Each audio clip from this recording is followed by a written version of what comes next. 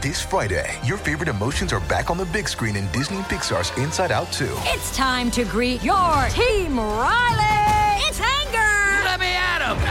Fear! Safety checklist is complete! Disgust! Ew, ew! Sadness is in the house! Oh, no. Hello, I'm anxiety. I'm one of Riley's new emotions. Disney and Pixar's Inside Out 2. There's a part 2? We're going! Rated PG. Parental guidance suggested. Only in theaters Friday. Get tickets now.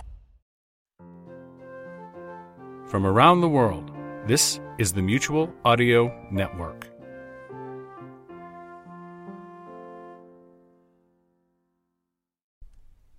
The following audio drama is rated G for general audience.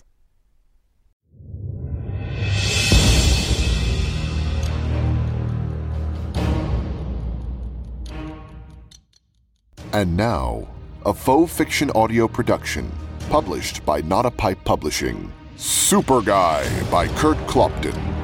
SuperGuy, the generic alternative. Less superhero hype, same superhero quality.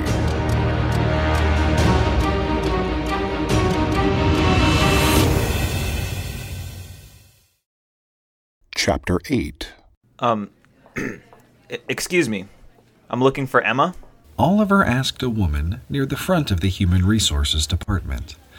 The large, fluorescent-lit room was laid out similarly to the area in which he worked, with cubicles filling the interior of the space and offices along the outside, but this room was painted a much more daring shade of beige. The woman was wearing a telephone headset, and Oliver realized she was on a call as she covered the mouthpiece and said, "That way," while pointing toward one of the aisles running between the cubicles. Oliver mouthed a "thank you" and headed down the aisle as she had indicated, checking the nameplates as he went. The third cubicle on the left belonged to Emma Sims. Oliver stepped into the opening and knocked lightly on the wall of the cubicle.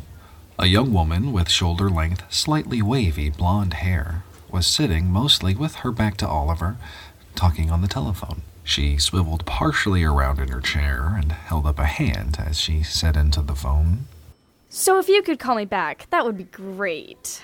Thanks." She hung up, scribbled something on a pad of paper, and turned to face Oliver while pushing some stray strands of hair behind her left ear. She looked to be about Oliver's age, maybe a year or two younger, and had a nice smile and friendly blue eyes. Friendly, at least right up until Oliver introduced himself. "So you're Oliver Olsen." Suddenly, the nice smile he'd been admiring didn't seem to possess the emotion you'd normally associate with a smile. But Oliver couldn't quite place what it was he was detecting.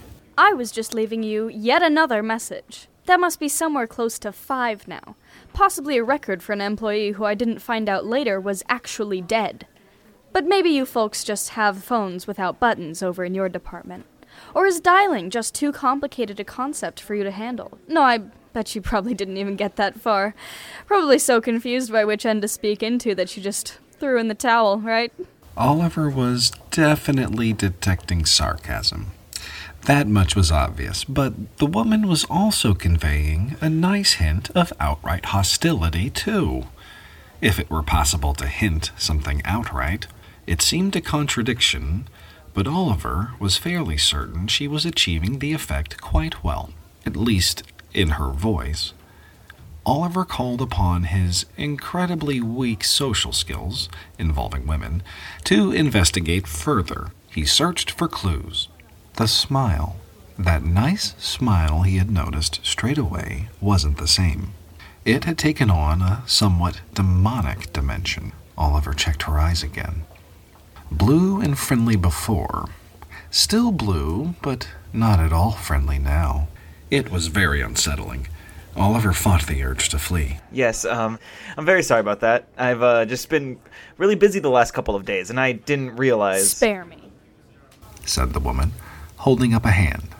She closed her eyes and rubbed her temples, as if she were trying to fend off a headache. Oliver just waited quietly, feeling that was the best thing to do. Ironically, on the walk over, he had been thinking about all the possible bonuses of the hero thing, one of which seemed to be a sort of charisma. Joan had suddenly noticed him, so he was more noticeable, at least. So, being Oliver, he figured maybe it meant he might be able to get a date. Funny how, as a brand new bona fide hero, some guys might be daydreaming about the chance to stop some nefarious crime or save the world, yet Oliver had settled on dinner and a movie. Regardless, he was concentrating on the possible good in his situation when he should have realized he was still Oliver Olson and the bad was always right around the corner. And in this case, sitting right in this very cubicle. Here was an attractive woman his age, possibly unattached. He quickly looked for any kind of ring on her finger and saw none, and she already hated him because of the superhero thing. Dinner and a movie was probably out of the question. Oliver would be lucky to pull her back to the status of ambivalent coworker at this point. The woman finally stopped rubbing her temples and opened her eyes. Doesn't matter. At least you're here now. But I would very much appreciate it if you got back to me more quickly in the future, since the mayor's office is hounding me about you. Why are they? Because they want everything pertaining to them done yesterday, if not before, and it only gets worse at the end of the budget year or near an election. And for some reason, this time around, they've decided to go that extra mile and ruin my life specifically just for the fun of it. The smile had backed off to sarcasm now. She motioned to an extra chair. Please sit down. I'm Emma, by the way. Oliver, said Oliver, introducing himself again and shaking her hand. Emma seemed less angry now, at least directly at him.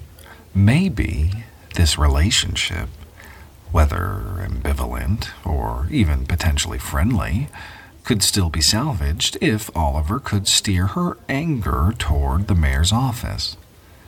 Maybe if he did it right, even dating was still a possibility. As he sat down, he said, "Yeah, the mayor's office. I feel your pain. How are they ruining your life?" With you. She rolled over to the other side of her cubicle and grabbed a large folder off the shelf. "Oh, well, I'm sorry," said Oliver.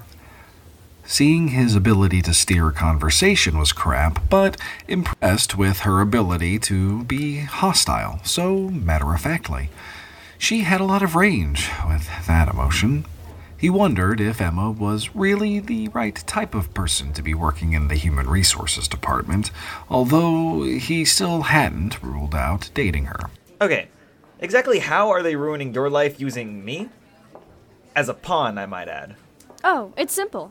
On top of my current job, I now have to be your liaison because they didn't bother to write that into the budget, even though it's pretty much a full-time position. They won't have anyone over in the mayor's office do it because they can't spare the people, nor do they want to be that closely associated with you. It's the same with the police department. They'll want things too, but they aren't going to call you or give you a contact in their office, even though that would make a whole hell of a lot of sense. Instead, they'll go through me. I have to carry around a special cell phone all the time just because of you. And forget if it's the middle of the night or a weekend, I'm still working. I googled hero liaisons, and there are message boards galore of people in the same position as me posting about how much it blows. But, on the good side, at least they're not paying me extra for the pleasure of doing it all. Yeah, that's lucky. Okay, back to the mayor's office. Don't I have to be associated with them? They gave me a job. You'd think, wouldn't you? But no, that's not how it works. In politics, you can distance yourself from anything, but it's easier if you do it right from the start, especially if there's strong potential for failure. Strong potential for failure? Regardless, I figure that when you eventually screw something up, I'll be the one they fire, since they obviously can't fire you. God, this is going to suck. Oliver sat there. Based on the last couple of minutes, he had an inkling that his chances of dating Emma were slim. He would be lucky to hold on to this thing at a level of comfortable ambivalence. Friendship might even be a pipe dream. He decided to drop it for the time being and focus on the job, especially since he couldn't devise a subtle way to find out if she had a boyfriend. I don't really know what to say since this is all new to me and I really don't have a clue as to what's going on, but I will try very hard not to screw anything up and get you fired. Well, that's reassuring. I'm sorry, I really can't offer more than that. Okay, fine. Then let's just make sure of one thing. When I call, you come running, or flying, or whatever it is you do fastest. And if I ever have to leave another message, you might as well leave town and never come back. Okay? Okay. Well, to that end, this is for you. Emma pulled a thick file card out of the folder, peeled back a plastic coating, and then pulled off what looked to be a small round sticker. And cough? You really just want to keep your mouth shut. She pulled Oliver's left ear forward and placed the small sticker behind his earlobe. Leaning back, she said, Leave that there for at least 5 hours, then you can take it off. I don't know exactly how it works, but there's a microscopic communication device that will migrate to a position on the inside of your ear. Oliver resisted the temptation to say how cool that was, as Emma continued. I'll be able to contact you instantly, wherever you are, if I ever need to talk to you. From the material I read, you should hear a beep or a tone announcing a call, and a voice will tell you who's calling, like caller ID. To answer, you say answer call out loud. Just speak normally, the device will pick it up, and you should be able to hear me. Another slightly different tone will sound to indicate when the call has ended. In order for you to initiate a call, you need to say COM, which is short for communicator, and it will beep and let you know it's ready. Then, call me, for example, and you just say call Emma, and you'll be connected. COM and call cuts the connection. I use a special cell phone to talk to you, but you can use the communicator to call any number or even tie into other systems, like the police band, based on the commands you use. There's a list of those in the manual. You also have a number you can give out for others to contact you, but my calls have priority and will cut in on anything else. That's as far as I've gotten in my copy of the manual. Here's your copy. You'll need to read through it so you know what all you can do, and how to not accidentally call China or me in the middle of the night. I've got my new phone right here, which of course means I have to keep it with me at all times. She held up what looked like any other cell phone, except for being that same shiny silver color as the original file. Got all that? Got it. Making nice here was going to take more time.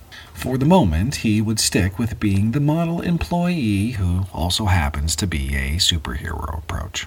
Okay, then for now, I only have a couple more things. First, here's a box of stuff for you, uniforms and whatever else. She reached under the desk, pulled out a cardboard box, and kicked it toward Oliver with her foot. Take that with you. Pulling a couple of sheets of paper from the same folder as the communication device, she said, Here's the itinerary for Monday's unveiling and press conference. Don't be late and be in costume. From that day on, you are the official superhero of Milwaukee. Next, here is your ticket, itinerary, and other information for your hero orientation in Washington, D.C. You'll leave after the press conference and be attending the orientation for the rest of the week. Personally, I don't think it's the best idea to introduce the new superhero and then ship him off for a week, but maybe they want to give the criminals one last chance to go nuts. That's politics, I guess. Any questions? Will you be at the press conference? Yes, I will. Unfortunately, I have to attend any public appearance with you because I'm your official liaison. Just something more to take up my time. Oh. Sorry. Oh, don't be. We can even some of that up right now, she said, standing. Grab your box and follow me. She led Oliver out of the cubicle, down the aisle, and into a small conference room with a table, a few chairs, and some miscellaneous equipment on carts along one side. On the table was a laptop attached to a projector which was aimed at a blank white wall. Sit down, she said, pointing to a chair that faced the blank wall. She pressed a switch on the projector and it hummed to life, showing the laptop's screen up on the wall. Emma sat down in front of the laptop, opened a folder, and searched through some file names before double-clicking on one of them. Here's a little payback for you. A sexual harassment video anyone starting a new position has to watch. It's policy. I also hear it's somewhat unbearable. After that, you're free to go. Oh, and I'll be calling you in about 5 hours to make sure my phone and your communication device are working correctly. Have fun, said Emma with a smile. It was the sarcastic version of her smile, which made Oliver long for the nice one he had experienced right before she found out who he was. But at least it was no longer hostile. That was progress. As Emma left, closing the door behind her, Oliver turned his attention to the video as it got past the opening credits. Hello, my name is Quentin Drew, and I'm your host for the next 4 hours. Oliver groaned and tuned the video out instantly. But he thought about the name. It was kind of an unusual name, Quentin, and it got Oliver to thinking. Speaking of names, I wonder what mine is.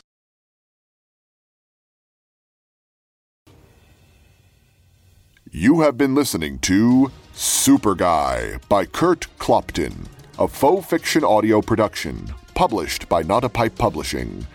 Look for the sequel to SuperGuy coming this September. This recording, characters, and the situations within are the property of their author and creator, and protected by copyright. If you wish to listen to more episodes in advance, search patreon.com, then Faux Fiction Audio, and sign up to be a monthly patron. Or stay tuned until the next week for your free episode. We will see you then.